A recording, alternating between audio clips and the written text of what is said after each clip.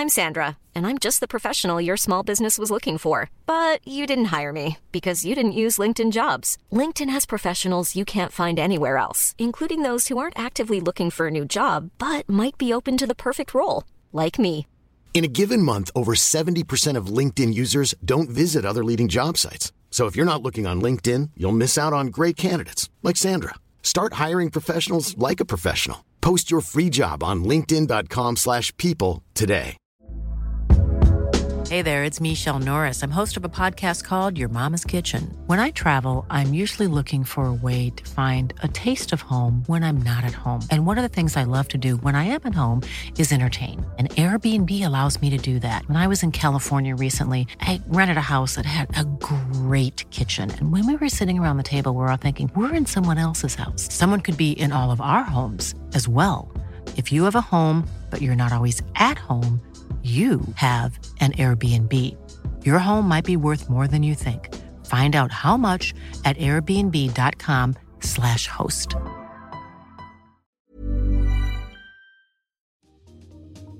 Welcome to Face to Face. Planning for your next trip? Elevate your travel style with Quince. Quince has all the jet-setting essentials you'll want for your next getaway, like European linen, premium luggage options, buttery soft Italian leather bags, and so much more. And is all priced at 50 to 80% less than similar brands. Plus, Quince only works with factories that use safe and ethical manufacturing practices. Pack your bags with high-quality essentials you'll be wearing for vacations to come with Quince. Go to quince.com/pack for free shipping and 365-day returns. Planning for your next trip? Elevate your travel style with Quince. Quince has all the jet-setting essentials you'll want for your next getaway, like European linen, premium luggage options, buttery soft Italian leather bags, and so much more. And is all priced at 50 to 80% less than similar brands. Plus, Quince only works with factories that use safe and ethical manufacturing practices. Pack your bags with high-quality essentials you'll be wearing for vacations to come with Quince. Go to quince.com/pack for free shipping and 365-day returns. Are you ready for truly hydrated skin? Meet Hyaluronic Body Serum, a breakthrough in body care from Osea. It's clinically proven to instantly increase hydration by 161%. Their lightweight, fast-absorbing serum delivers 24 hours of nonstop hydration for silky smooth skin without the sticky afterfeel. Osea's latest innovation combines the magic of their best-selling Hyaluronic Sea Serum with a new formula that's good for the whole body and 5 types of hyaluronic acid to target every layer of the skin. Osea is a women-founded, women-led brand that's been crafting seaweed-powered products for nearly 30 years. The best part? Everything Osea makes is clean, vegan, cruelty-free, and climate-neutral certified, so you never have to choose between your values and your best skin. Treat your skin to clean, vegan skincare from Osea. Get 10% off your first order site-wide with code SUMMER at OseaMalibu.com. That's OSEA Malibu.com, code SUMMER. This is a show about change and what's next. It's a show that asks questions and peels back the layers of our average, everyday experience and goes beyond scratching the surface. We interview people doing incredible things who are making a difference around the globe. Join me as we listen in and get one step closer to understanding that big ideas shared create collaboration. Collaboration can inspire community, and communities create social change. I'm David Peck, and this is Face to Face.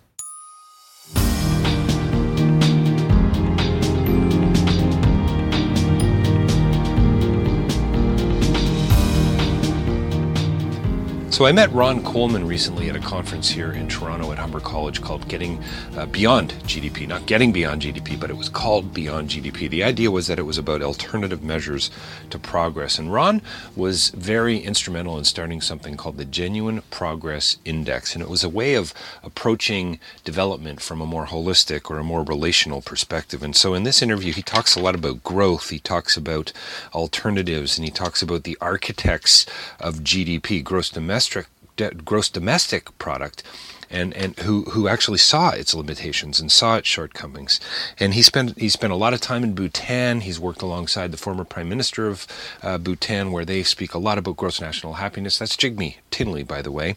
He talks about how he wants to see economic indicators. He wants to see development corresponding to lived reality. I think and he also talks about trickle-up economics, which I think is pretty interesting. You're going to enjoy this. Ron's an academic, he's a writer, he's a teacher, he's a speaker, and we're talking about happiness today. Where's the downside in that? Well, welcome to Face to Face. Today's guest is Dr. Ron Coleman. He's the founder and executive director of GPI Atlantic. Ron, thanks for joining us today.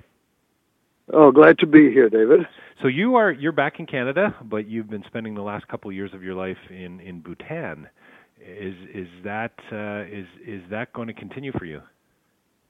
Yeah, it's actually more than a couple of years. I've been in Bhutan for quite a while. I first went to work there about 11 and a half years ago, and then I was there for about 5 or 6 years on a part-time basis. But since 2009, have been living there most of the time. So it's actually about close to 6 years of being there most of the time. Most of the time.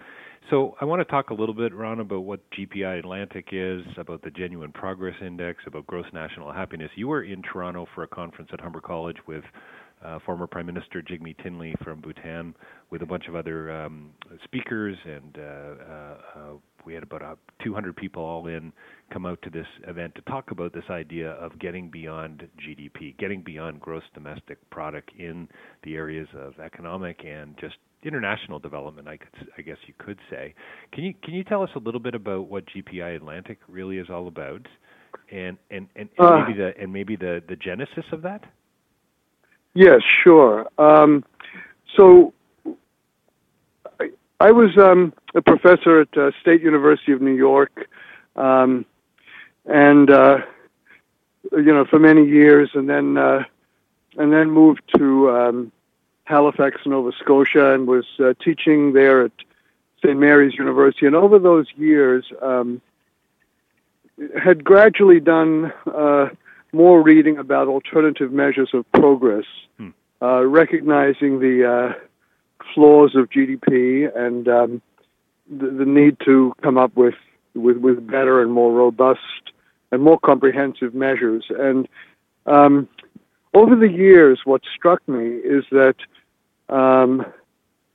tremendous progress had been made on the data and the methodologies and the capacity we now have to measure how we're doing more accurately from an ecological, social, and economic perspective. And but what struck me at the same time is that I couldn't find any place in the world where these measures had really been implemented in practice.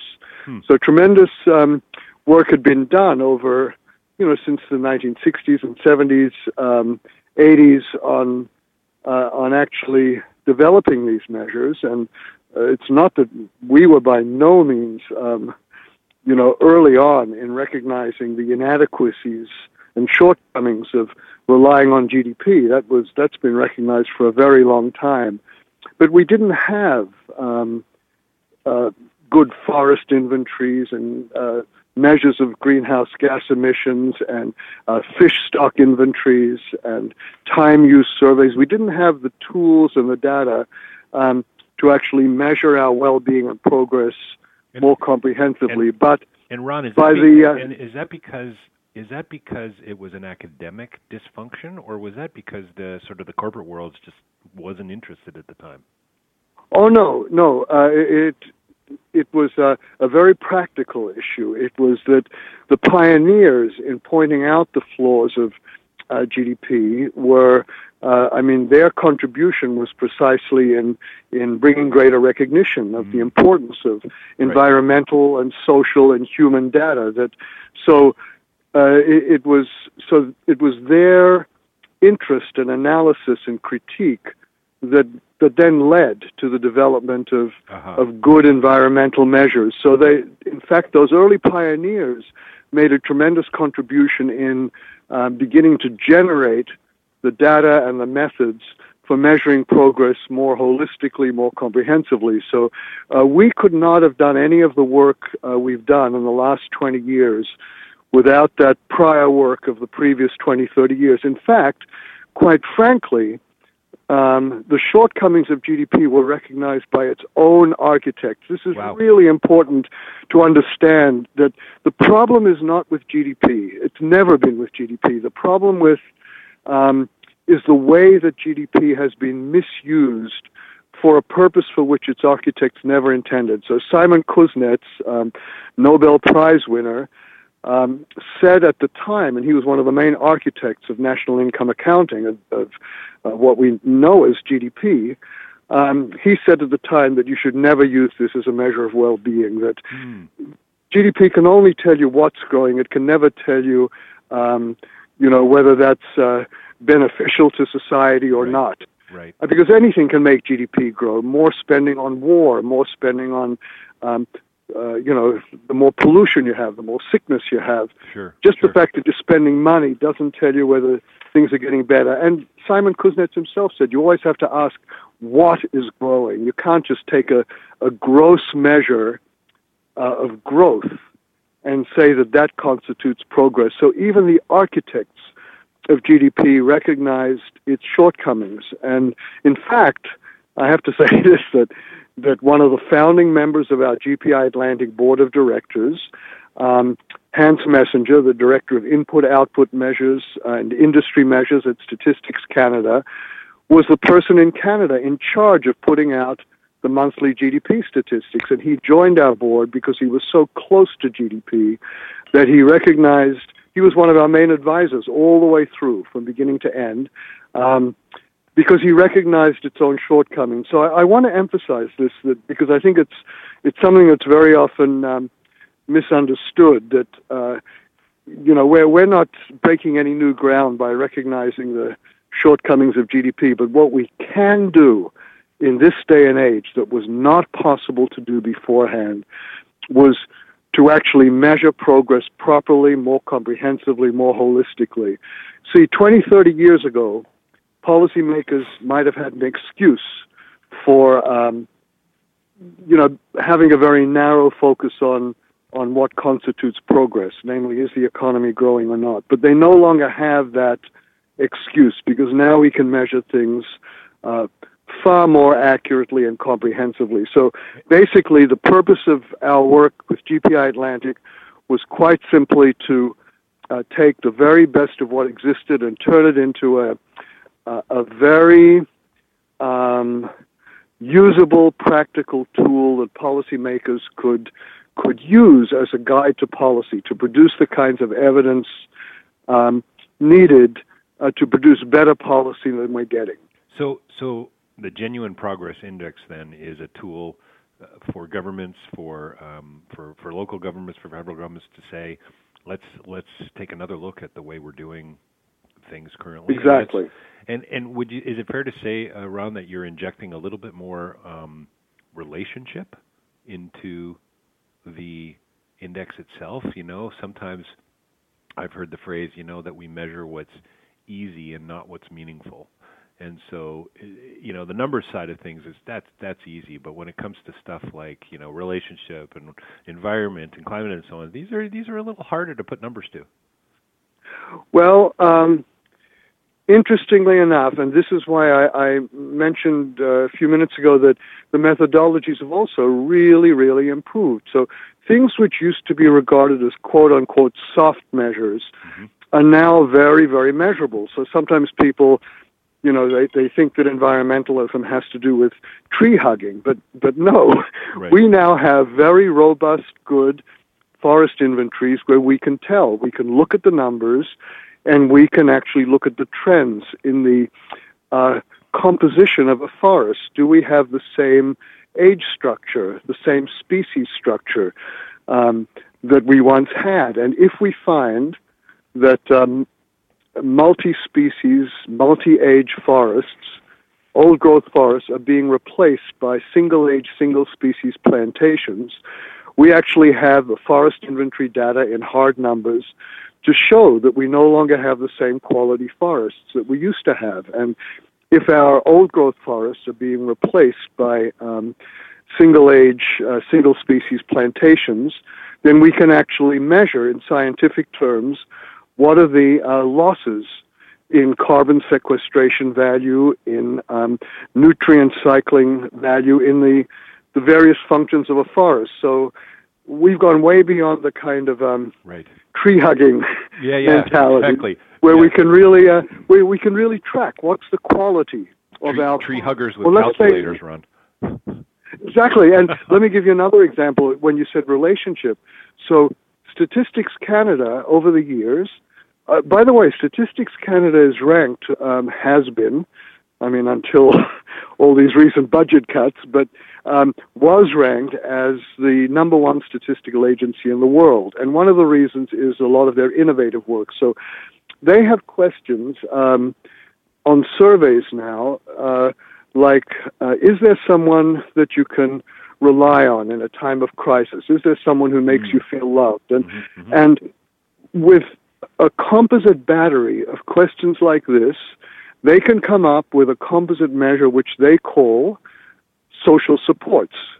And using that measure, they can actually track the level of social support. So, for example, the highest level of social supports in Canada are in Newfoundland and Labrador and in the Maritime provinces, much higher, for example, than in Ontario, because there are closer-knit families, closer-knit communities. I'm not talking about GPI Atlantic here. I'm talking about Statistics Canada actually produces good measures of social supports. They produce good measures of what they call time stress. How stressed are people? They have a battery of 10 questions that Stats Canada asks, and based on people's responses to those 10 questions, they now assess whether levels of time stress in the Canadian population are going up or down. And Ron, so Ron, who's using this stuff? I mean, is the hope of we do right? But is the idea here to preach a new message, if you will, or is this about actually going to corporations? Is this about accountability? What's the hope here? I mean, obviously, this is not just an academic exercise. This is going way deeper than that, clearly. Yes.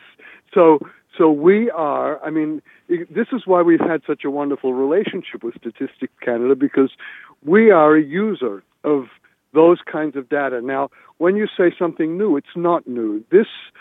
The numbers that we're getting now, the numbers that are available now that weren't available 20, 30 years ago, but the reason we can do a robust, credible GPI these days is because we actually have these data from Stats Canada that we can fold in. Now, none of this is new. The things we're measuring correspond to people's life experience. People know if they're time stressed or not. People know whether they feel isolated, whether they feel a sense of belonging in their communities, or these are things that people experience in their actual lives. So we're not reporting on something that's separate from people's felt experience of their quality of life and well-being. These are things which constitute, they're the very guts of people's own sense of who they are and what the quality of their lives is. So this is, in some way, much closer to people's actual lived experience than simply trying to get across this ancient message that, the more the economy grows, the better off you are. Well, I don't necessarily feel that way just because the economy, GDP went up. Well, I guess what's the relationship? Well, I guess I think that's why I use the word relationship. Because, like you say, it's more of a closer measure to how people actually live their lives. Exactly. It's very, very real. And when we produced our GPI results, when we rolled them out over a period of 15 years, as we developed this, it took us a long time to put this together in an integrated, comprehensive way. We found that the media, the general public, people were very, very receptive to our results. It's almost as if the responses we were getting was, oh, well, we always knew that, but we never really had the numbers to back up what we knew to be the case. Well, having studied philosophy for so many years, and about, kind of supposedly the high countries of the mind, you're, oh dear David, you're all abstract, you're so on. But what's interesting to me is I think what I've learned with some of those sort of high-level ideas is actually people know them on a very grassroots level, and when it's put in a different kind of language or when it's affirmed in a different way, they go, yeah, I've always known that to be true. I just don't call it that, or whatever the case might be. Yeah, very often what's been anecdotal in the past suddenly becomes statistically verifiable. Oh, that's an awesome notion. And this is a big deal because from a policy perspective, policymakers can't rely on anecdotes. They need good evidence. And I'll give you one very graphic example.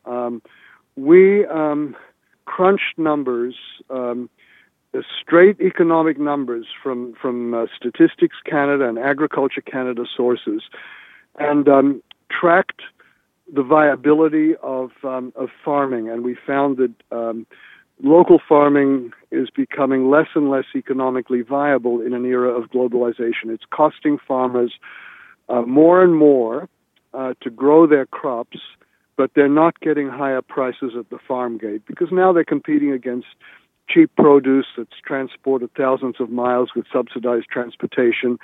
And when we produced these results, it's not an exaggeration to say the Nova Scotia Federation of Agriculture, the Farmers Associations, they were ecstatic because they said, well, we've been saying this for years, that we can no longer afford to farm. It's no longer economically viable for us to do that, but we never had the numbers to prove it. And so this is very, very real. We're not talking about anything soft here. We're talking about hard numbers, and that's why we do what we do. It's not because we're somehow saying we have something brand new here. It's just that we're actually able now to draw on the data sources needed to demonstrate. Who do you want to pay attention to the GPI, Ron, ultimately? Well, ultimately, the people who make the decisions. Right. Obviously, that would be ideal for policymakers to pay attention, and ultimately, there's a little more to it than that. I'll mention in a second, but ultimately, we don't want any decision made in Parliament or in any legislature that doesn't take into account the full social, human, and environmental consequences of a decision. It's no longer enough just to say, oh, this is going to cost us money or it's not going to cost us money. The old-fashioned, simple economics, is it going to make the GDP grow or not? We're going to give this company a heap of money to invest here because that kind of simple-minded, narrow-minded thinking is way, way out of date now. So we want the decision makers to pay attention. Now, in the longer run, what really changes people's behavior are price signals. That's what, for example, higher gas prices some years ago, no longer the case, unfortunately, got more SUVs off the road faster than the whole environmental movement put together because people could no longer afford to drive gas guzzlers. Right. Now that gas prices are low, Wall Street Journal reported a week before last that the auto industry had, quote, never been healthier in the last 15 years. Now, our definition of what a healthy society is a little different here from the old-fashioned Wall Street Journal definition, because in an era of climate change, is it better? Are we better off by having more gas guzzlers on the road? But Wall Street Journal reported that 54% of sales these days were the big SUVs and luxury cars. So it's no longer attractive to drive a small car when gas prices are low. So you see, it's very different. The conventional signals tell you that low gas prices are good, high automobile sales are good, a healthy automobile industry means lots of SUVs are being sold. But from a climate change perspective, that might be questionable. Once you fold the climate change equation into your costing apparatus, which is what we do with the GPI. We don't just measure indicators whether things are going up or down. We actually try to assess the costs of climate change as part of the costs of driving, for example. So from that perspective, things change. They change very radically. And then a wise government would penalize those activities which are harmful, and it would give breaks, like tax breaks and other incentives, to those activities which are beneficial from a societal point of view. And that, in turn, will affect prices. So let's say, for example, I'm just going to give you one little example, is if when you go and register your car or insure your car, your insurance costs and your registration costs were based on number of kilometers driven in the past year, fuel efficiency of your vehicle, and the most fuel efficient vehicles driven for the least number of kilometers would get close to zero registration and insurance rates, and the biggest gas guzzlers driven for the longest distances would be charged accordingly. Now, overall, there's no tax grab here. It's simply a matter of aligning prices so that they reflect social realities like climate change. Well, isn't Ron this full cost accounting? Yes, exactly what I'm talking about. What I'm talking about here is full cost accounting. And what makes the GPI a little different from other quality of life measures is that it goes beyond indicators and tries to fold those actual benefits and costs into the economic equation. So that's what full cost accounting does. So the GPI is an effort. You see, GDP is not an indicator. It's a set of accounts. It's a way of accounting. So until we bring this full cost accounting into the economic equation, we're never going to affect actual prices. So this is a long-winded answer to your question, Dave, but basically we want policymakers to pay attention, but ultimately we actually need full benefits and costs folded into the accounting system. That's an additional step which will take longer. So I want to talk about the systemic nature of all that and how tough this must be. It's kind of like Sisyphus rolling the rock up the mountain, it seems to me. But before we go there, Ron, it sounds to me like people make decisions based on what things are going to cost, not necessarily based on the right thing to do. And that may, to some listeners, just seem so sort of naive. And, well, yeah, isn't that the way we all behave? You know, I want the cheapest product. I want the best product for the cheapest price, et cetera. What are your thoughts on that? I mean, I've often thought that we need to get to a space where people are doing things for the right reasons, not just because it's cheaper.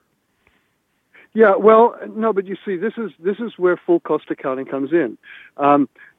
Overall, things will not be more expensive with a full cost accounting system. It's just that those things which are socially beneficial will be cheaper. That's where people will save their money. Those things that are socially harmful will be more expensive. So it'll shift behavior. So net, on average, this has got nothing to do with any tax grab for government. This is a system which should be revenue neutral, is the phrase we use. In the end, things will even out, but there will be a shift from some items to others. Let me give you one example. Locally grown, organically grown food should be the cheapest food on the market, not the most expensive. Right. It's a price distortion that locally grown food is the most, organically grown food is the most expensive. It shouldn't be. Why not? Because if you fold in the full costs of transportation, including greenhouse gas emissions, air pollution, refrigeration costs in warehouses, and so on.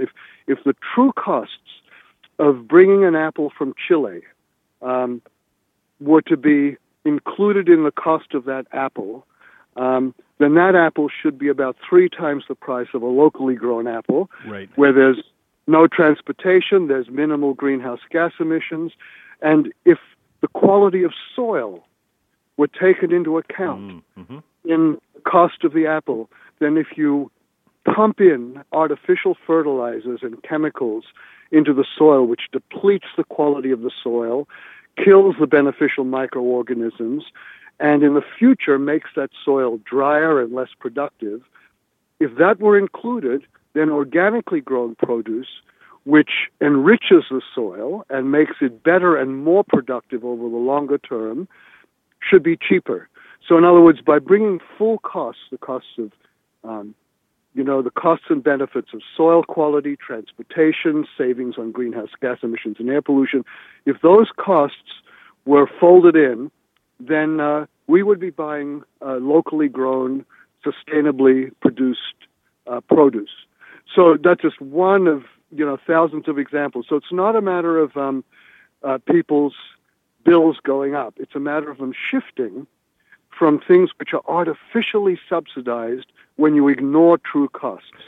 So right now we're artificially subsidizing transportation. But in the end, all of this makes the economy way less efficient. So let's suppose you don't include the costs of pollution. Then in the end, government's going to have to step in with a heavy hand with using taxpayer money to clean up pollution costs. Right. If the price of that item were to include the true costs of pollution, then that would be incorporated into the way of doing business. That would make the economy far more efficient than it presently is. Isn't that, though, where maybe some of the tree huggerish kind of criticism comes into play from a corporate perspective? So I'm a mining company, I'm big pharma, I'm whatever, and I say to you, you're coming in to say, hey, Mr. Peck, we got to create full cost. We need to look at the full cost here with respect to the products that we're creating. And I say, no, I'm not there yet, Ron. I don't buy your argument. I'm not on your side. I don't care about the environment enough. Is that? Well, it's not a matter of caring about the environment. So, for example, the economy is not a static thing. So, the advent of computers kind of put the typewriter business out of business, so to speak. You know what I mean? Sure. In other words, things change, and with new technology and new knowledge and new awareness, then priorities shift. And we no longer have a lot of textile manufacturing in Canada, and I mean, there's all kinds of shifts that are constantly taking place. We're not trying to make everything the same forever. We recognize that our economy, our lives, our society is a dynamic, ever-changing process. So we're not talking about anything different here. Yes, maybe doing business in a blind, old-fashioned way that creates tremendous harm to people and society and the planet. Maybe that kind of way of doing business is going to be phased out, but other types of business are going to become increasingly more profitable. The example I just gave you, organic farmers will find locally, they'll finally be able to make a living. They'll do well in the marketplace, Yeah. So it's a matter of shifting. Let's say smoke-free restaurants or smoke-free bars. That's a new thing. So, yes, some establishments had to change their venue, their atmosphere, their offering, because now that they were smoke-free, they were attracting a different kind of clientele. Sure. So maybe they have to adjust their menus, they have to adjust their way of doing business, because the people now coming into smoke-free pubs are not the same as people who were happy to sit there in a cloud of secondhand smoke. So those businesses had to adjust the way they do business. So just to kind of, have a shutdown response of, I'm going to lose money. I mean, that's absurd. Right. Businesses, in order to be viable, in order to stay in business, have to be able to adjust to new realities. And the fact is, sounds too like there's an innovative kind of angle to this that it seems to me. Like, I mean, my kids, I talk about them all the time on my podcast, but they're growing up in a new world, in a new environment, and in a new, with new technology and stuff that you and I certainly didn't have the access to, and I think that's changing the way they see the world, obviously, and how they interact with it, and so therefore I don't really like recycling because it's a pain in the neck, but my son and daughter just see it as the way to live. And exactly, Yeah. So that I mean, on that level, I'm hopeful with respect to this more robust and comprehensive approach to indicators.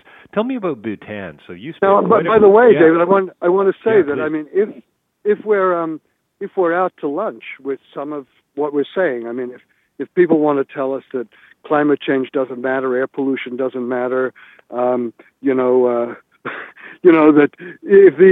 well, then of course they might have a case, but we're very, very careful that every one of our measures is based on the overwhelming consensus of the science, and we're trying to, everything we produce is corresponds to lived reality, which I mentioned earlier. So it's not as if if people really want to take issue, they really have to go to the science. They have to go to the underlying, reality of what it is we're measuring. Yeah, sure.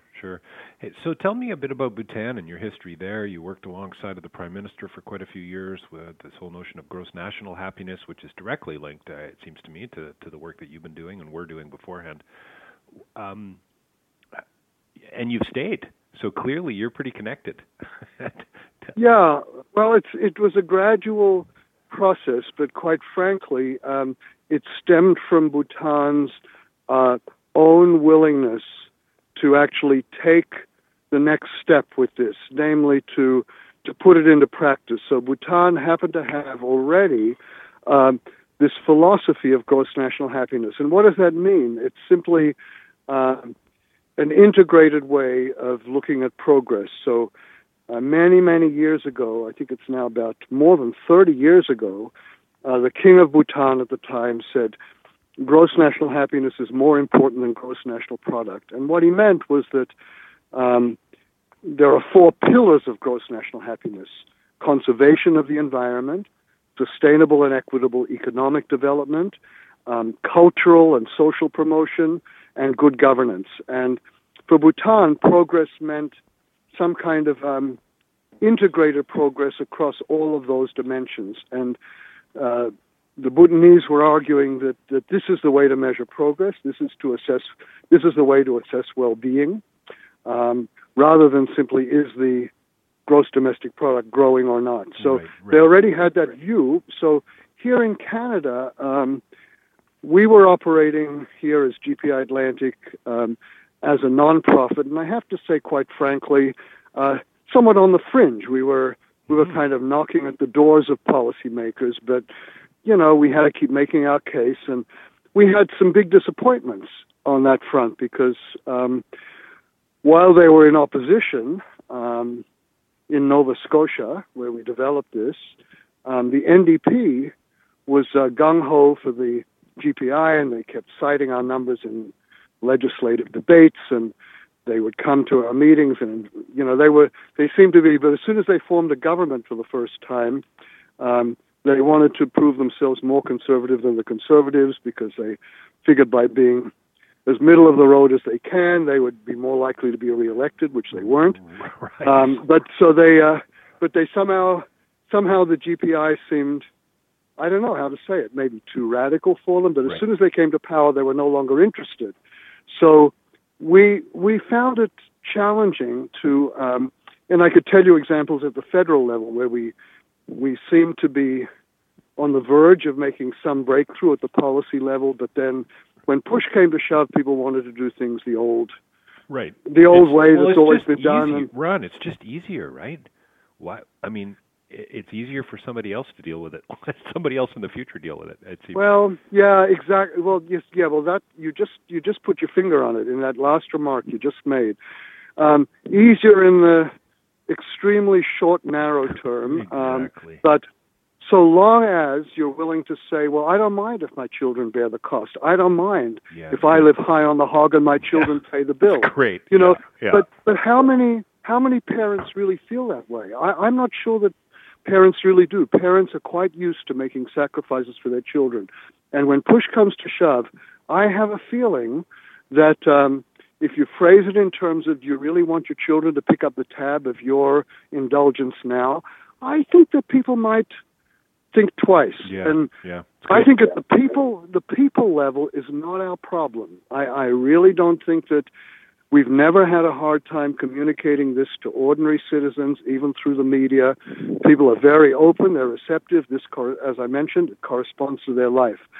But the policy arena was not easy to penetrate. It was the political will has not been here. But in Bhutan, they asked us to come and help them, really work on, developing their more holistic measures of progress. They wanted to implement it and practice it at the policy level. They wanted to develop a screening tool for all their policies according to these environmental, social, economic criteria.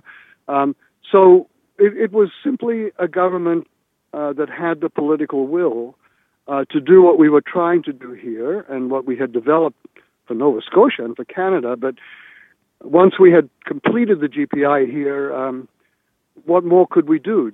We'd already produced about 120 what we thought were pretty robust and credible reports that weren't really challenged in terms of their numbers. And what we're going to do, how much value added would there be in the 121st or 122nd report that we produced?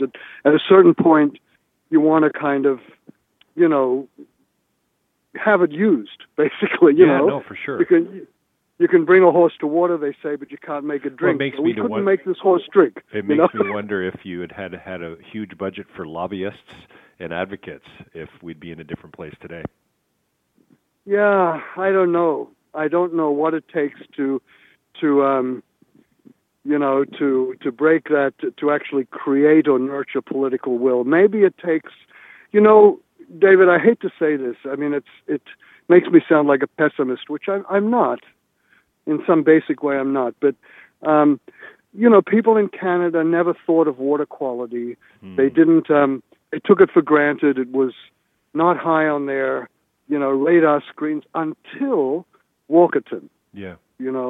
And then when the catastrophe happened in Walkerton, Ontario, and people were dying from water contaminants in their water supply that they had taken for granted, suddenly all Canadians were very concerned about water quality. And I really hope we don't have to face catastrophes before people finally wake up. It would be nice if people could see the signs, the signals, which are getting clearer and clearer. If they could watch the orange light blinking and stop before they actually hit the intersection, rather than speeding up as they get closer to the intersection when there's a red light coming, which is the situation we're in. That, in a way, you could look at the GPI as a kind of early warning system. Yeah, and sure. People are ignoring the signals right now, and that's very sad. And really the reason we started working in Bhutan, because we thought if there's one sovereign nation in the world that could set an example, we had thought it might be Nova Scotia. Right. Or one sovereign entity that, maybe that'll have an effect, and maybe it'll convince others if one nation can actually put this into practice. So that was we just thought that these measures seemed to have more fertile ground there. We were actually asked by the government to work with them on bringing these into the system. So it was something we could not refuse to do. It was a good opportunity to actually take that next step into the political arena. So believe it or not, Ron, we're going to have to wrap up soon to meet sort of our time frame. But tell me, if you can, the work that you're continuing to do in Bhutan. I mean, are you hopeful about what's next? I mean, you're sure, you talked briefly there about sounding like a little bit of a pessimist, but you're not. I mean, you're a realist, right? I mean, you've been working in the field long enough to see the realities, and yet at the same time, you're very much an idealist, it seems to me. So tell me a little bit more about Bhutan. Are you hopeful that they are going to continue to be a metaphor and the symbol of for GNH and for, I don't know, for a more healthy way of living? Well, I don't know. To be quite frank, I really don't know. That Bhutan is a tiny little country, and its people are no more saints than anyone else is, and it's developing fast. And of course, as they grow and develop, of course, people want their goodies. They want their cars and their consumer items, and so it's. Bhutanese are humans, as everyone else is, and so they're also subject to the same temptation. Sure. Now, Bhutan had the advantage of being, pretty isolated from the world, so it developed this philosophy at a time when it had not yet really fully opened its doors to the world. But Bhutan is now part of the global economy, and with that comes all the influence of advertising. Television and internet are only 15 years old in Bhutan. It's very new. But all of this has its influence. And so it's hard to know if a little country acting on its own can really be that model, or if that's just too high an expectation. I'm not sure. I can't answer that question. Of course, I would hope so. Bhutan has done some things which are quite remarkable. So 50% of its land is under full environmental protection. It has, major, in other words, in national parks, 80% of its land is still forested.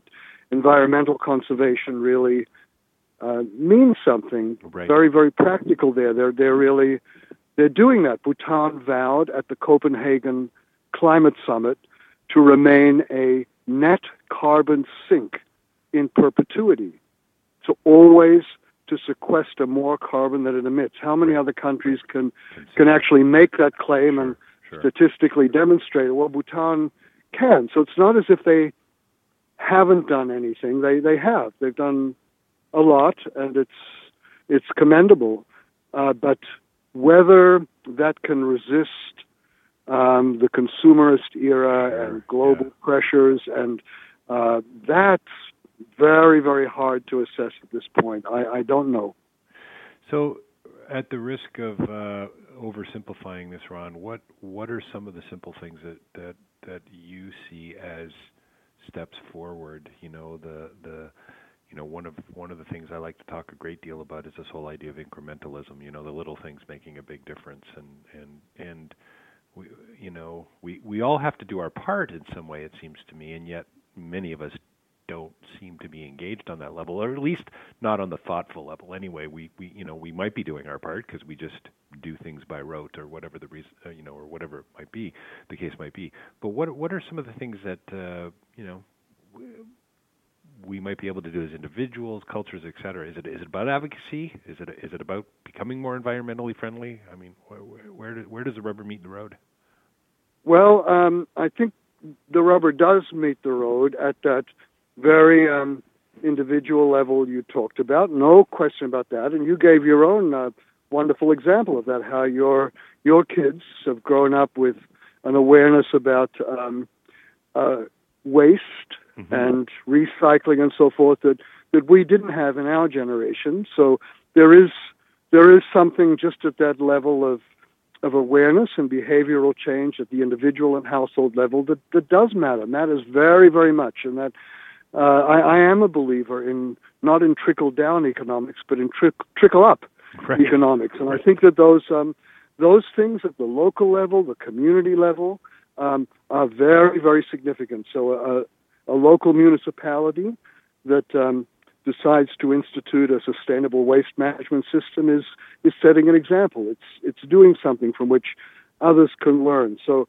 I think that we should never diminish the power of individuals, small groups, non-governmental groups, local communities, to take the lead, to be courageous in a way that maybe our national and provincial policymakers, they may not have the courage to do what a local group can do. So I think that's one place where the rubber definitely hits the road.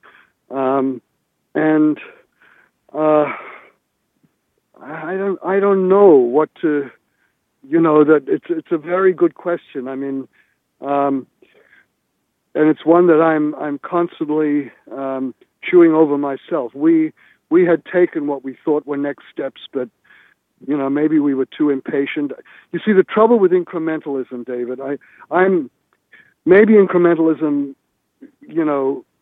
is very, very worthy from one perspective, but at the same time, how much time do we have? Right. Oh, for sure. Yeah. You know, and if we take steps very slowly, one by one, I'm not sure the luxury of time that we have. And I think, to some degree, I think it depends on your metaphor and your analogy and so on, and how you get to the position you're in. Because if you've got somebody who's bleeding out on the sidewalk, you're not interested in incrementalism at that point. It's you've got to act. You got to dig in, roll up the sleeves, get the person to the hospital, stop the bleeding, and move on. And I think that's kind of what you're talking about. So with respect to some of these, the more profound issues of our time, we don't have we can't do baby steps. We got to be leaping our way there.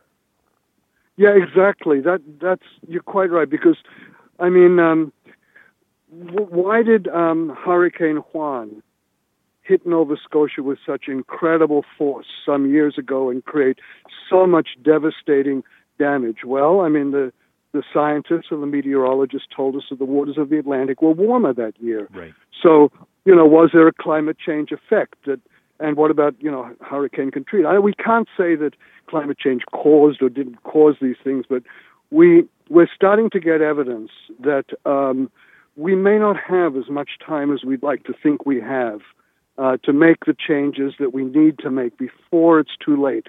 Certain trends, especially in the ecological world, are not reversible easily or quickly, and we've reached the tipping point already with some of these things. We don't have the luxury of waiting another 20 years, or 30 years before we begin to take some mild action. We're in many ways we're at the tipping point already. So. On the one hand, while the local incremental moves are important, I also think that we need some bigger action. You called it, really a leap, yes. a major leap at the same time. Yeah. Dr. Ron Coleman is the founder and executive director of GPI Atlantic. He's here in Canada for the next couple of months, heading back to Bhutan soon. He is also, actually, you can find out more about him and his organization at gpiatlantic.org. Thanks, Ron, for joining us today. And as usual, barely scratching the surface. Thanks so much. Thoroughly enjoyed it. Oh, you're welcome, and thank you very much for getting me on there. Thanks, Dave.